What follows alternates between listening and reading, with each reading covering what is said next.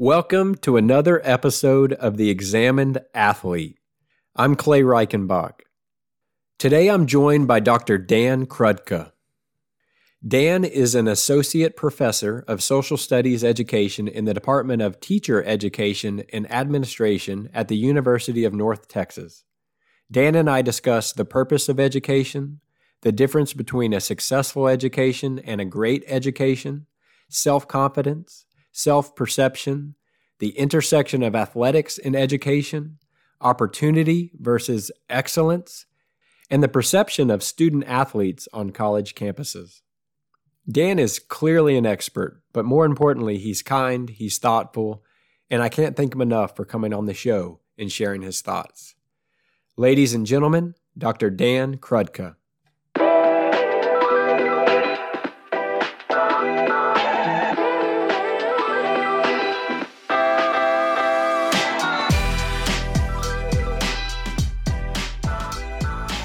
Dan, we're live. Thanks for having me. Absolutely. Thanks for joining us. Why don't we start by briefly introducing us to your work, your current post? How would you describe what you do for a living? Well, I'll start within the context of this podcast. I'm probably going to be one of the worst athletes that you have on. I rode the bench a lot in high school, although my high school basketball team was pretty good. We ended up losing in the Final Four of the state tournament, Tulsa Memorial, go Chargers. But yeah, for this podcast, we're going to talk probably primarily about my work in education. And it's interesting because, we all have a lot of experience in education, which is always interesting as an education professor, because most professions you go into, people don't come in with 12 years of sitting in a classroom already.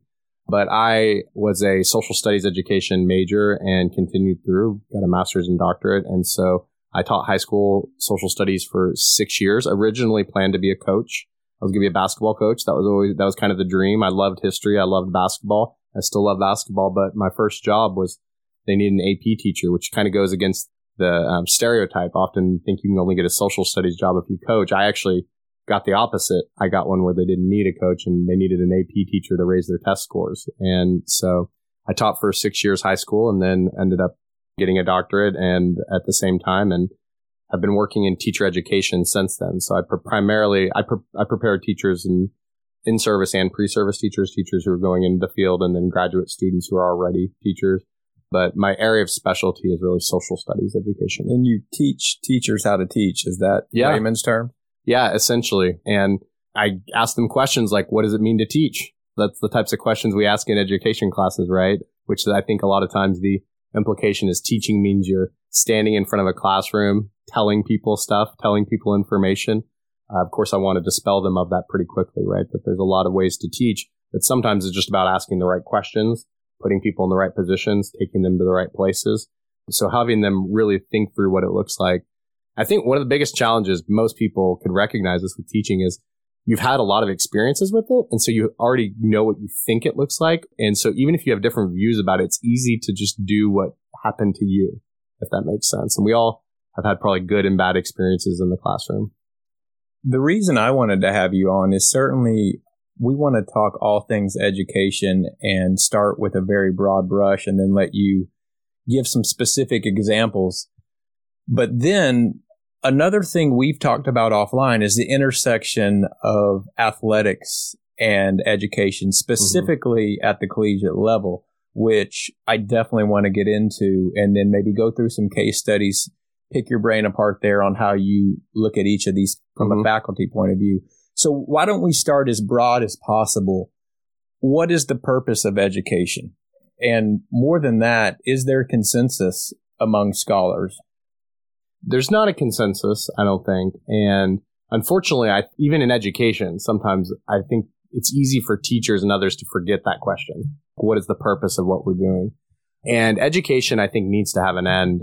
So I'll give you an example of a possible answer, right? So in my field, social studies education, the primary framework, our national organization, the National Council for the Social Studies developed, is called the C3 framework. And it focuses on 3 C's: career, college, and citizenship. So the idea is that you're helping to prepare people for college. What are the things they need to do to be able to be successful in college? What do they need to do to be able to have a successful career? Everyone's also not going to college. And even if they are going to college, what are the things we'd want them to do? And then citizenship, right? Which is about citizenship broadly, right? Not just a citizen of a nation state, because we have a lot of students who actually, and their parents may not be citizens who are in our schools, but citizens of your community. When we talk about, I work also with elementary social studies teachers, and we talk a lot about citizens of your classroom is the place you start when you're young, right? What does it mean to be a citizen of a classroom? And so for me, that's actually the primary purpose of education. Historically, people like Thomas Jefferson, who argued that we should have public schools, argued that was the primary purpose, is that schools should help prepare informed citizens for a democracy. Jefferson's colleagues disagreed, and Virginia never actually passed any laws during that time period on that. And it took later movements to get public schools in states across the country. And so, yeah, it's a really important question. And I think it's the one we need to all answer. But unfortunately, I think with basically since the mid 80s, there's a big report that came out in education called A Nation at Risk. And it kind of said schools are terrible and they're going to cause the U.S. to lose the global war, right? It's a very Cold War era kind of document. And that came since the 80s that's come out. Really, we've had a shift to standards and testing. And so we've had a movement towards that. And so since that time, I think schools become very technocratic in the sense that it's a lot about getting students very specific knowledge and very specific skills. But I don't think that's the purpose of education. I don't think it should be, right? I think those are things that happen in education, but we have to have a bigger purpose for why we do it. And I think what I talked about, having informed citizens, to me, I would define in a multicultural democracy. That's the work we have to do, right? How do we prepare people to live and thrive and solve problems together and work on the hardest things in society to address the hardest things?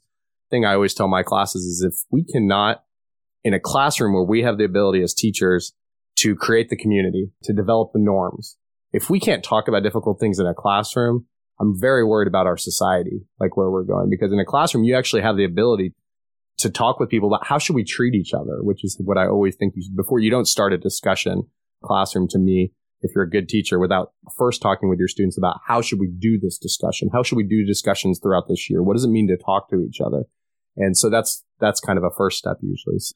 You said a lot there, so let me unpack it a bit. But towards the tail end, the idea of how to have disagreements is something I'm certainly interested in, and something that I hope we learn how to do on this platform. And I did some research in advance. One of the definitions that I really loved was to train children how to think, but not what to think. Sure.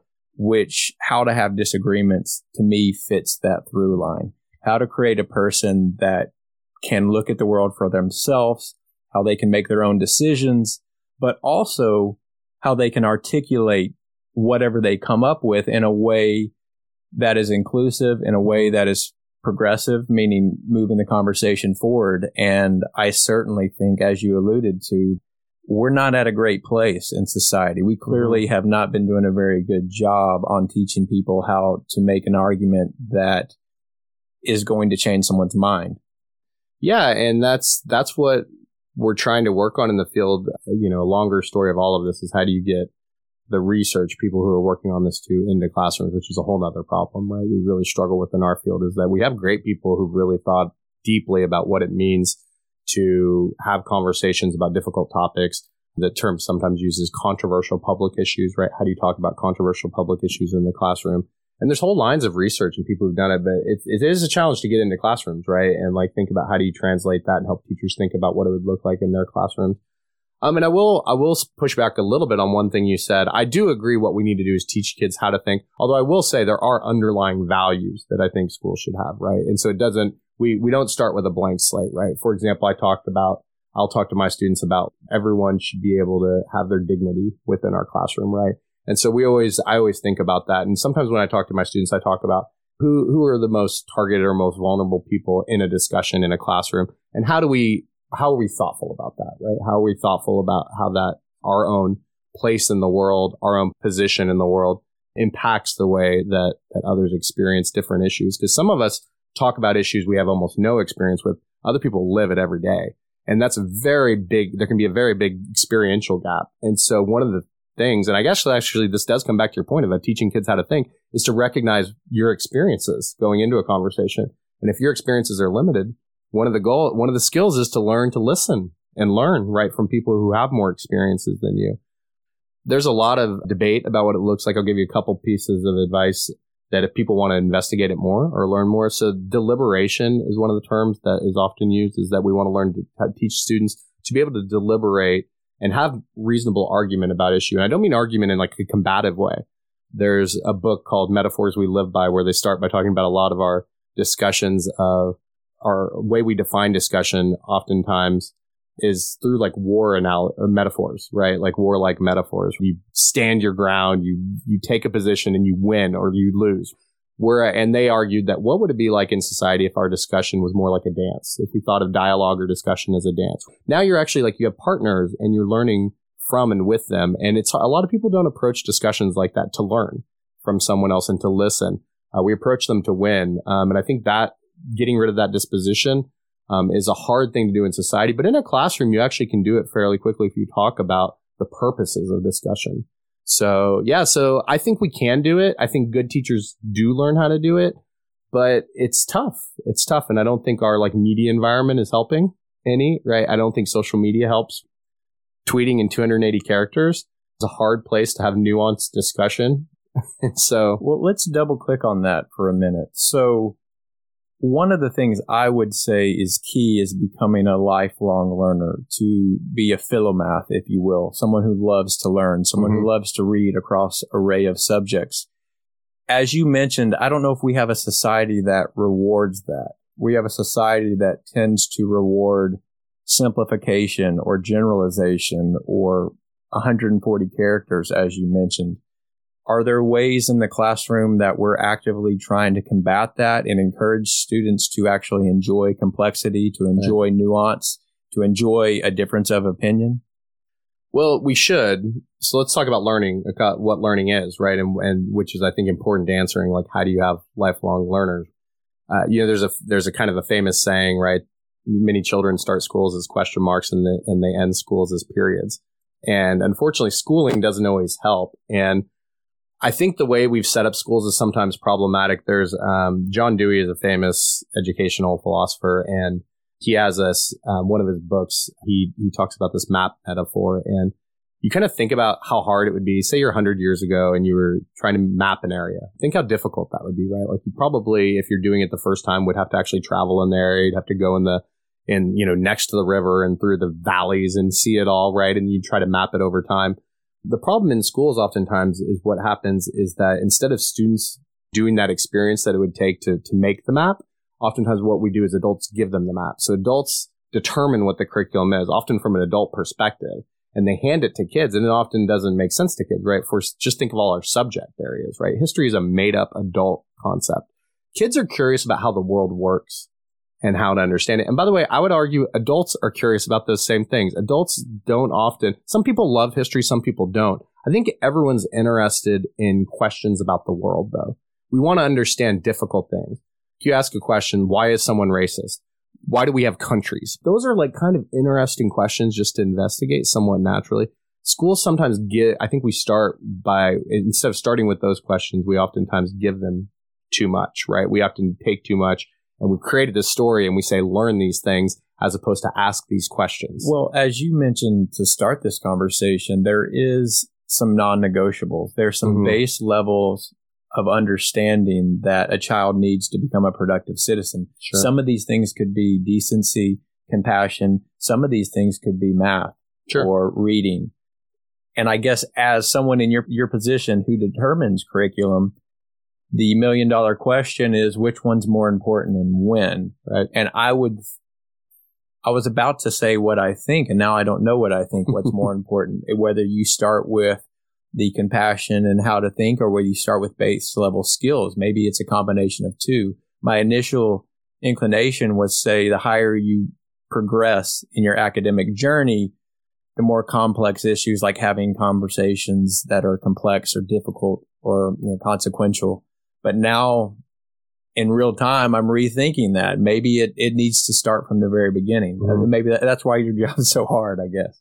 Yeah. And listen, I work with elementary majors, but I never taught a first day of kindergarten. You know what I mean? And that's there's rules involved. There's learning about how to be with others, right? It's the first, for a lot of kids, it's the first time in a public space, right? Which is what's fascinating about school, right? Is that it's learning how to live with others in a public space. And this is, literally a space that we've created because we've decided it's important, right? We pay tax money for public schools, which, I believe in that larger purpose. But I think I think the good thing is that we have a lot of kids in school for a lot of time. They're there like 8 hours a day. We have time to do both, right? Like we don't have to do either or. Well, at some level, you are going to be faced with the question, do I teach them to be kind or do I teach them math? Right. And yes, in theory, you can do both, but they're trade-offs. Yeah. And which is more important? Which am I going to dedicate more time and resources to? Is a really complex question. And I think it's already kind of bringing me full circle why professions like yours exist, because they're not easy questions. Right. So, when you think of curriculum, I think sometimes people just think of the formal curriculum, the official curriculum, like what you plan to teach during the day, right? But in education, we also talk about other forms of curriculum, right? So we talk sometimes about the hidden curriculum, the things you teach that aren't intentional without saying, right? So that's like the way you run your classroom. You don't have to have a lesson on kindness necessarily to teach kindness, if that makes sense, right? It's the way the teacher talks to people. It's the way the teacher listens to students. It's the way they respect differences. All those things can be part of a hidden curriculum. Also, by the way, when the teacher doesn't allow students to talk to each other or tells them to stand, in a straight kind of military line without talking in the hallways, right? You're sending messages about things. And sometimes schools can unfortunately start to look very much like prisons. There's a lot of carceral comparisons and what carceral education can look like when schools and prisons resemble each other too much. And then there's also the null curriculum, what we don't teach, right? So when teachers are scared to bring up a topic or ignore a topic, students notice those things. So the curriculum, you are right. I mean, there's always trade-offs and decisions about what the curriculum is, but curriculum is in schools is complex because it's a lot of things throughout the day. I wish in education we did a better job of paying attention to just even how lunchtime is a learning experience. Like so often, I mean, in my school experience, we just were like let go in the lunchroom. I think there's lessons to be talked about like during lunch, like you can learn about how what decisions you make. And I just wish, I wish that in my K-12 experience, I had more teachers that were intentional about thinking about all the questions that you could ask in a lunchroom. And so there's learning everywhere, right? My 5-year-old starts kindergarten in about 3 months. In your opinion, how much time has her future teacher spent thinking about hidden education and null education? Is there much training on that front?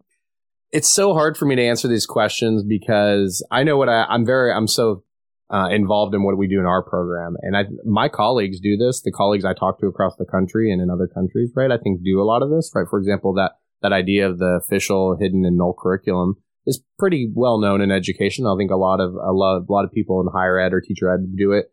How much do teachers think about it? I think the thing I tell my teacher candidates who are going into the classroom for the first time is I tell them, you're going to learn a lot of stuff in this program, but you better sit down and think about what you're going to do and be intentional about it because it's easy to get swallowed up by a school is what I always say, right? There's already an emphasis that exists. And unfortunately, the problem that we often have in schools is that the pressure that's put on teachers and students is around testing. And so that's when you have a pressure, right? When you have something you have to complete or do, you move towards that. And oftentimes what happens is people lose their larger purpose. And my argument always is you can do both. You can maintain your purpose and still get people their test scores. That's what I try to do as a teacher. But you better have an eye on your purpose or before you know it, you're just going to be going down the river of standardized testing, right? You will lose who you were as a teacher. And so many teachers lose it. When I ask them in their first teacher ed classes, why are you teaching? No one says to prepare students for tests. I've never had a teacher candidate say, I want to improve test scores. But when you ask teachers what their job is 3 years in, sometimes that's like the focus is test scores and looking at that data. And we can get really wrapped up and lose those larger purposes. But let me come back to your question real quickly on the purpose of education. I'll say learning is social.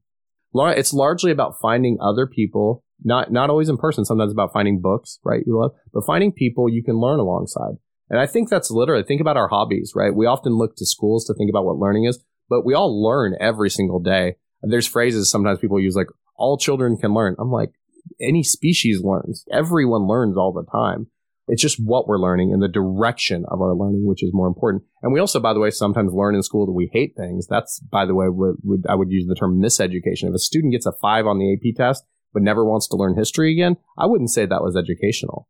And so really, I think what we need to think more broadly, if we want people to be lifelong learners, they have to find enjoyment in it and purpose in it. And it doesn't mean it has to be easy, right? Challenging people, like having disequilibrium is an important part of learning. You want sometimes for things not to make sense. That actually means you're learning. If everything always makes sense, you're not learning.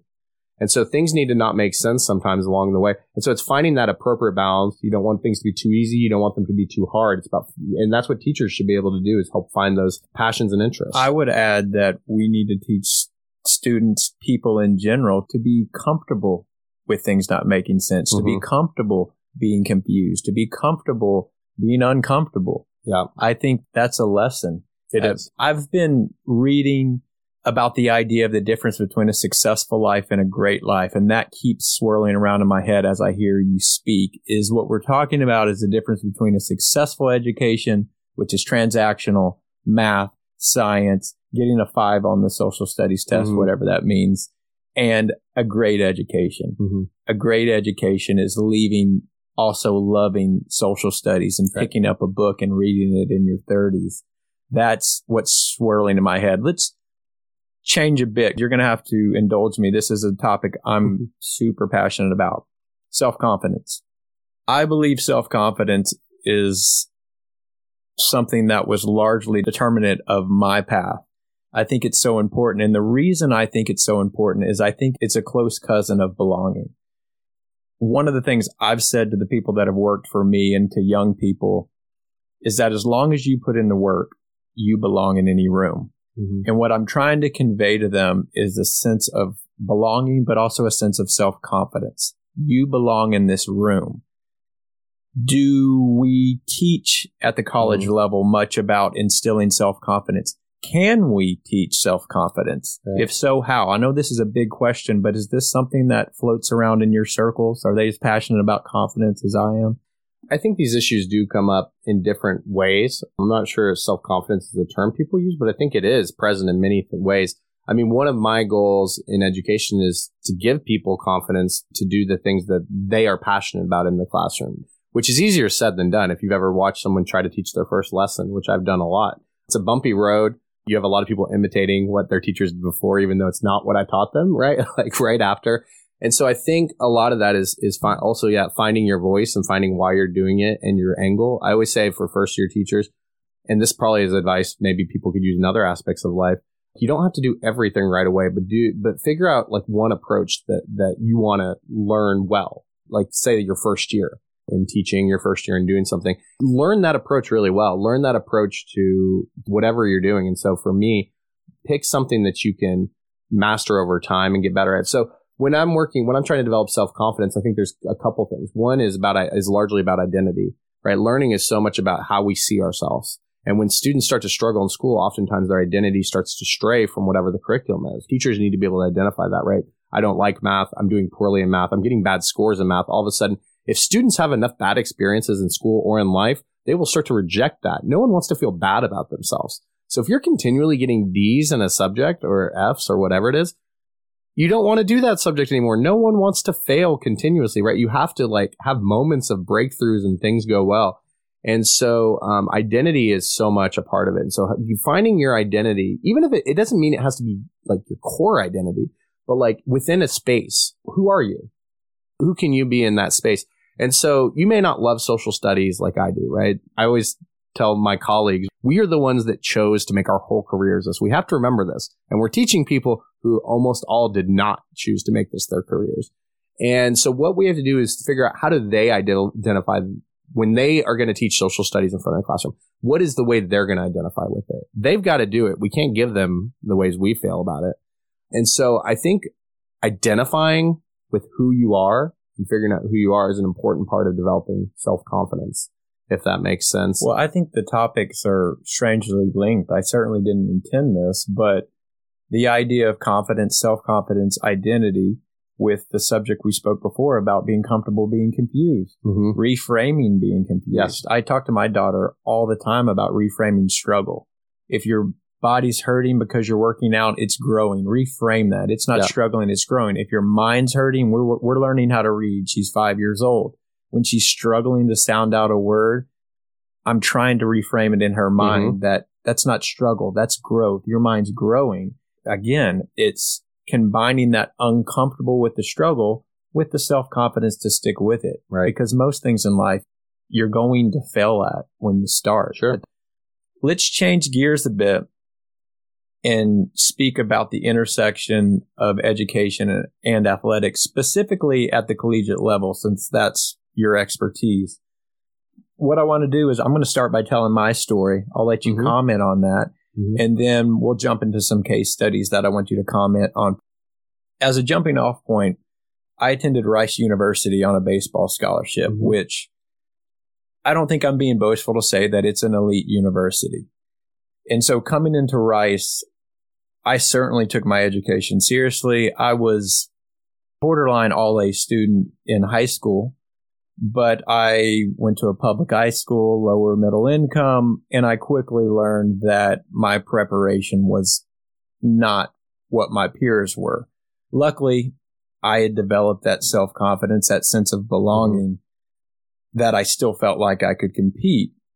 But there were certainly some self-doubt and insecurities. And one of the things I ran into that I didn't expect at Rice is that some of the faculty were vocally opposed to athletes coming in at lower test scores. One professor in particular actually approached me on the first day of class and said, athletes don't do well in my class, not so subtly inferring you should maybe choose a different class, which certainly highlighted some of those doubts and insecurities. But in my case, it also highlighted some competitive streak. Well, this athlete is asshole. Right. But I do realize that not everyone's going to feel that same way. And so before I let you comment, I want to make sure I point out, I don't want to demonize that professor or even that school of thought, because a lot of me understands it to this day. Rice University is one of the most elite universities in the world. Many of my peers in athletics earned that reputation and did not compete in the classroom, and probably took away from some of the other educational opportunities of others in the classroom. And even myself, although I made really good grades, I wouldn't have got into Rice without an athletic scholarship. So the point I'm trying to make is that the issue is complex. Speak a little bit from your perspective on faculty's perception of student athletes, specifically at elite universities. Well, coming from a K-12 teacher background, I approach education probably differently than a lot of professors, right? Like, I could never imagine saying something like that to a student because I'm literally hired to teach. Like, that's my job. Every once in a while, I'll see professors who, first day of class, they'll say, this class is really hard. Only this many people get A's in this class. Da, da, da. And I always tell my students, it sounds like what they're really saying is, I don't know how to teach you well, so good luck this semester, because I don't know how to support you as a learner. That's what I hear as someone in teacher education. I do think it's important. By the way, one of the things I tell teachers is it is important to set high expectations in your classroom. You can always pull back, right? Like, and I don't mean about expectations, but like, you want people to take your class seriously, right? You don't want someone to walk out of your class, whether it's kindergarten or senior year of college, the first day and think it's a blow off, that you're not going to challenge them. So you do want to, I always do. It's one of my mentor at the University of Oklahoma, who I had my undergrad, master's and PhD program, was a great educator, and he scared the crap out of me every semester. And it's like, I took him like 12 times for classes because over the years, and he still terrified me a bit. But you know what? You know which class I always was like really sure I stayed up late and read for was his class. He pushed me because, he set high expectations. So I think that is important. But I think for students coming into the class, he really had a single story about athletes that I think isn't really helpful. I guess it motivated you. It worked in your case, but I don't really know what the purpose was of that. So I'm not demonizing the professor, but I just don't think that was a great pedagogical strategy. And so in education, to me, I just am such a big believer that opportunity is more important than the pedigree of students, right? And what students who are good at school have had oftentimes is a lot of experiences in school, right? They're good at doing schoolwork.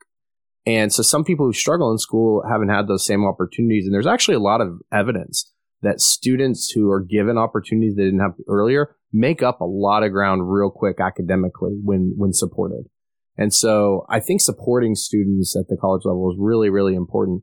But then also for the teachers at the college, it starts to get a little different when you get into higher ed and you get into more specialized areas, right? Like once you start getting into areas that are going to become people's careers, I think education shifts a bit from a general education that's meant for everyone, right? I think in general education, it's really important to ask broad, curious questions about society. But when you get into a specific field, you start to work in specialized knowledge areas. And so there's a little bit of a shift there. I think too many professors don't think about, for example, in your case, I don't know what this was. This class a class that gen ed people took? Was it for your major? I won't even comment on what class it was, but I will say there was a general perception from a number of faculty members that having athletes in my class is not a great thing, right, that didn't maybe earn the right to be here. You mentioned opportunity. What I was thinking about is opportunity versus excellence. So I certainly don't think I would come in and say something like that to a student. Yeah. Yet on the other hand, there is a place for unreasonably high expectations and standards, unnegotiable standards and excellence that should not be sacrificed. Right. Now, as I've grown older, as I've moved into the workforce, as I've led a company, I certainly understand that intelligence is domain specific. And some of the most intelligent people I know are big dummies in huge areas of life. Absolutely. And maybe other students can bring that form of intelligence into the classroom. Right. Diversity of thought, diversity of opinion, diversity of experience. In passion, right? I think we underplay what it means to be passionate, right? Like if you're passionate or curious about something, you continue to pursue it, which is one of the most important things. And so, yeah, listen, I don't want to lower standards, especially, right, for medical school, right? I want my doctors to be really well prepared.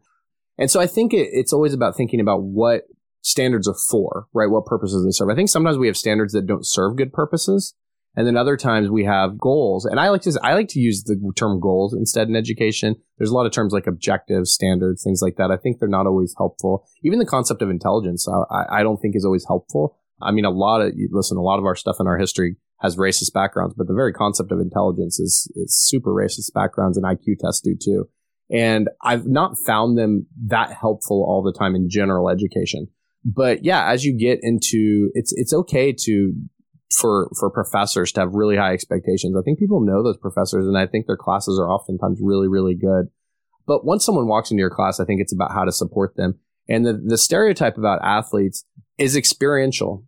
Some athletes have unfortunately gotten what I would consider a miseducation along the way because they excel in athletics, right? People want them to pass classes, not because education is important, but because they want to make sure they stay on the field, right? They stay on the court. And so we sometimes do a disservice. And this sometimes goes back to K-12. And unfortunately, in my personal opinion, and this is somebody who wanted to be a coach, right? We have a problem in that we have coaching tied to teaching in schools. And that causes a problem for a lot of athletes going forward because some coaches don't want to be teachers. And in other countries, if you know, like a lot of European countries, for example, they have club sports. So you have teachers in school and you have your coaches at your club sports. Well, we have our teachers/coaches. And let me tell you, I worked with great coach teachers, right? Who cared about teaching, who were good at teaching. But I also worked with coaches who were just like, they were the quarterbacks in high school and they wanted to be the quarterbacks of teachers, right? Like they kept that in. And I saw coaches literally haze young coaches who were trying to be good teachers and make fun of them. I saw it. It was embarrassing. And so the problem is those are who some young athletes are around, are people who care about the coaching but don't see value in education. And I suspect they may have had the same experiences in their own life, right? Like they may have had coaches who didn't care about the education side, who weren't passionate about that. And that really is a disservice because what happens is sometimes you get athletes who get to college and they haven't had people who are passionate about thinking about education. And so their identity is about being an athlete. They see themselves as an athlete. They sometimes see school as just hoops you jump through. And by the way, a lot of all students from different areas see that school is about credentialing, about, getting in degrees so you can go really do the things you want to do in the world. But I think athletes can be put at a disadvantage when the student athlete side, when there's not an emphasis on the student side of that, and letting them develop a curiosity about what they're doing. And so we just, it's a disservice. And so to me as a professor, I'm guessing that professor had bad experiences with athletes in their class, but unfortunately that's oftentimes accumulated from bad learning experiences, bad teaching experiences. Well, I love what you said. Once they're in your classroom, we're past all that. Yep. Once they're in your classroom, it's an opportunity to support that student, right? Which I totally agree with, but I also want to play devil's advocate and say, well, once they're in my classroom, what if they're taking away from the learning of the other students? What if they're putting an undue workload on me? And let's get into that in some case studies. So the first athlete is a student athlete coming in with poor preparation, yet they have the ability to thrive with additional help and have the interest to thrive with additional help. So let's focus on that case study. That seems to me the type of student that you can bring in, give a little extra time to, and they're going to add a whole new perspective to your classroom. Absolutely. How would a teacher deal with that while also dealing with the additional burden of having to bring the student along? Well, the first thing I would say is actually I wouldn't talk about reframing. I would never frame it as a burden, right? I would see it as an opportunity. I always see Great point. I always see students as bringing opportunities into the classroom. And hey, we're not going to get into probably the structural issues of how education is set up, but I will say the thing I often, when we think about like what are good schools and bad schools, that all needs to be reframed. One of the most useful terms I use is over-resourced and under-resourced schools. So there's all these structural issues, so I don't want to bypass that. I know that's not the purpose of this podcast, but there's so much to learn there and we need to question. And so I feel like this is a different audience. I get to, if I can get on a soapbox for just a second and say, rethink a lot of those assumptions about schools. Point taken for sure. And we'll have you back on to discuss that. I know, right? Well, let's compare. What I'm trying to do is get into the professor's head who has maybe a student like the one I described who has a lot of potential and who has a willingness to learn. Let's compare that athlete with one that has no interest in being there. When you're in that position and you're having to determine, as you put it, the opportunity, well, what if the opportunity is a kid who's not all that interested? Yeah. Do you sympathize with the professor in that case? I'm trying to put myself in their shoes and say, maybe they have a point. Maybe they've had some experiences. Is it still an opportunity? Maybe so. Maybe the opportunity's just changed a bit. But then again, it seems to me you're asking a lot of the professor if they're there to teach advanced calculus or whatever it may be, and we're telling them you need to spend additional time on this opportunity, as you phrased it, which I think is great phrasing. Right. Here's what I would say. Here's my advice to especially the professors out there, right, or the people in education, is you should plan that some students in your class are going to struggle more than others. And so I would say part of being a good teacher is to think about, okay, so how am I going to support the students who struggle this semester? Whether it's adding additional office hours, whether it's also just like grouping people, having grouping opportunities in classes. By the way, the big part of teaching isn't, you don't have to teach everything, right? One of the best ways to be a great teacher, I think, is to pair people up. And right, so being really thoughtful about why and who you pair up. Can I put students together with different skills, different approaches to this classroom that could actually help each other learn in different ways? But for the student that's struggling, hopefully you can find an inroad to like, why would they care about this subject in class? You want to try to make that, and you want to provide academic supports for them to succeed. But I absolutely would never lower my expectations for any student, right? I feel like I think we cheat any student who we don't get the most out of them in a classroom. But, students don't always see it like that. And it's important to understand they come in, some students, especially, whether they have a pro career coming. I think a lot of people in their minds, they have a pro career coming, whether they do or not. Of course, if you're a good athlete, you always have to believe you can have a pro career coming, right? That's part of being competitive. But if they believe that, that's oftentimes their end goal. And it makes sense that that's what their life is centered around, right? Not only have there all the reward structures in their life been around that, not just rewards in school and things like that, but probably in their personal life and in the identity development, they've developed their identity oftentimes around being an athlete.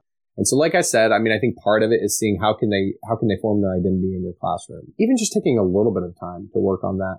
And then listening to them, I think reaching out and listening to students and their experiences. I think if you can do anything as a professor and as a student, it's that, it's try to connect the experiences together you've had in the past with what's happening in this classroom, right? So even if it's a student athlete who comes in who's struggling in the class, I think one of the best things you can do is explain. In my past classes and in my school experiences, I always struggled with this, right? So you're saying it, right? You're getting out like what the problem has been. And here's why I feel like I'm struggling in this class.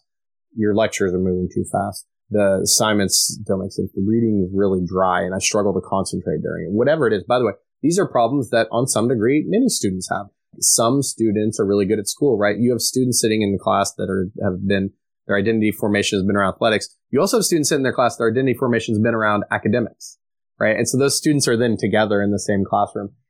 So that can be work to your advantage or disadvantage in the way I think you approach it.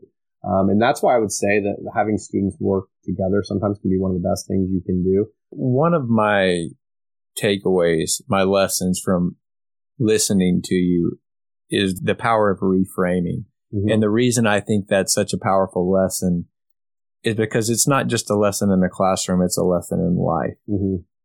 One of the things I've told young student athletes is you don't have to be smart to be a good student. Mm-hmm. You can do things like go to office hours. We would sometimes miss 2 weeks at a time, but I would never miss an office hour for a number of reasons. Number one, you're going to get one-on-one attention. Most of the time, I was the only one there. Right. Number two, you're going to endear yourself to that professor as someone who cares. You're Absolutely. Going to reframe their perception as someone who is a learner, as you put it, someone who cares. There's so many benefits that can come from that. But listen, the students that come and spend extra time and talk to you about things, there's no way of separating that from the way you think about their success in the class. You're invested in them in a different way.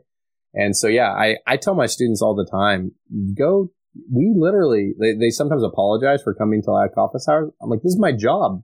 They pay me to teach you and to support you, right? Like that's why we have to have office hours. It's built in, as almost all institutions have that as a requirement. But yeah, go talk to your professor, develop a relationship. I mean, education is relational. That's important, right? It always is, I think. But it's also context is the other thing I'll emphasize, right? I think you emphasize reframing. Context is so much of education tends to be decontextualized. What I mean by that is we don't know why we're learning something. We don't understand it. And so sitting with the professor can be really helpful. If I could say anything again to educators, and this is, by the way, you can do this work yourself as a student or a learner. I wish we learn, I'm a social studies person, but I wish every subject we learn the history of the subject. Because if you look at the history of any subject, calculus, algebra, astronomy, biology, it's filled with people trying to figure things out and making errors and trying to figure things out and making errors. And like that's what learning has been historic, both in our immediate lives, but that's the history of learning, is that people thought the earth was the center of the universe. Then they realized it wasn't. And some people were persecuted because they put that idea forward, right? Like the history of learning is kind of embodies also what our individual learning experience. We struggle to understand different things. Sometimes we have beliefs that are different from most people around us or different from what other people think in society, and how we negotiate those things are similar. So yeah, I think absolutely spend time, go to office hours. I can't emphasize that enough. Develop relationships. Most people want to know that, listen, hey, some people, there's jerks in the world and some of them are professors, unfortunately. So sometimes that can bump into it, but I'll give people the benefit of the doubt that you can kind of relate. I think most teachers do. Some teachers can get caught up in their own subject matter in a way, that can make students feel alienated. But I think some of that crumbles away sometimes when the student comes in front of them and says, I'm trying, but I'm struggling, right? When most people hear that and they hear that vulnerability, they really do want to usually help you. Which that's another thing athletes struggle with, or elite performers from any domain is telling someone you're struggling, telling someone you're having trouble. If we can encourage more young people, more people in general, to speak honestly about their struggles, about their setbacks, because everyone has them. That's the through theme on this platform. Mental, physical giants, the outliers among us, if you will, they struggle. It's part of their journey. And I think we put this perception that they don't, which causes others to believe they're not normal, or their feelings of insecurity or vulnerability or anxiety are not normal. Well, they're completely normal. Yes. We all have them. Continue to move forward, speak about them, figure out a way to get past it, because hopefully you hear guys like Dr. Dan Krutka say, no, I have my doctorate in education, but I still have insecurity. I still have struggles. Yeah. I think framing it that way will hopefully inspire others to continue. I was just working on a project with a scholar from Canada, and I told her, I was reading your work as we're thinking about working on this project together, and I'm struggling to figure out what I'm going to add. You're such a great writer, such a great thinker. And I think that what she expressed back to me is, no, of course, I want to work with you because of all of these reasons. But, it's a big thing for a lot of people who get their PhDs. They have imposter syndrome at the PhD level, right? They get a doctorate, but they feel like, am I really the one am I knowledgeable enough to do this? And it's the same experience people have when they get on social media and they look at other people's lives and they see the pictures and the life looks perfect. Yeah, we need to destigmatize vulnerability and especially around issues like mental health. And I think young men, there's no question, young male athletes, they are particularly struggle with that, right? With being vulnerable and saying I'm depressed, saying I feel dumb. I feel like I'm not smart enough to do this class. To say things like that, to say how you feel is so important because that's part of your identity, right? You're forming, and we all have ups and downs. And I can't tell you enough. I've been teaching for 15 years, and some days I leave the classroom like, man, that lesson went awesome. And some days I'm like, have I not learned anything? Right? Like, how am I making this mistake? And I think that you're exactly right. Everyone struggles. We all have to help each other, I guess is what I would say. Well, Dan, I think that's a good place to leave it. Glad to know we've got some role models in higher education like yourself. So thanks for your time. I appreciate it. Thanks for having me on.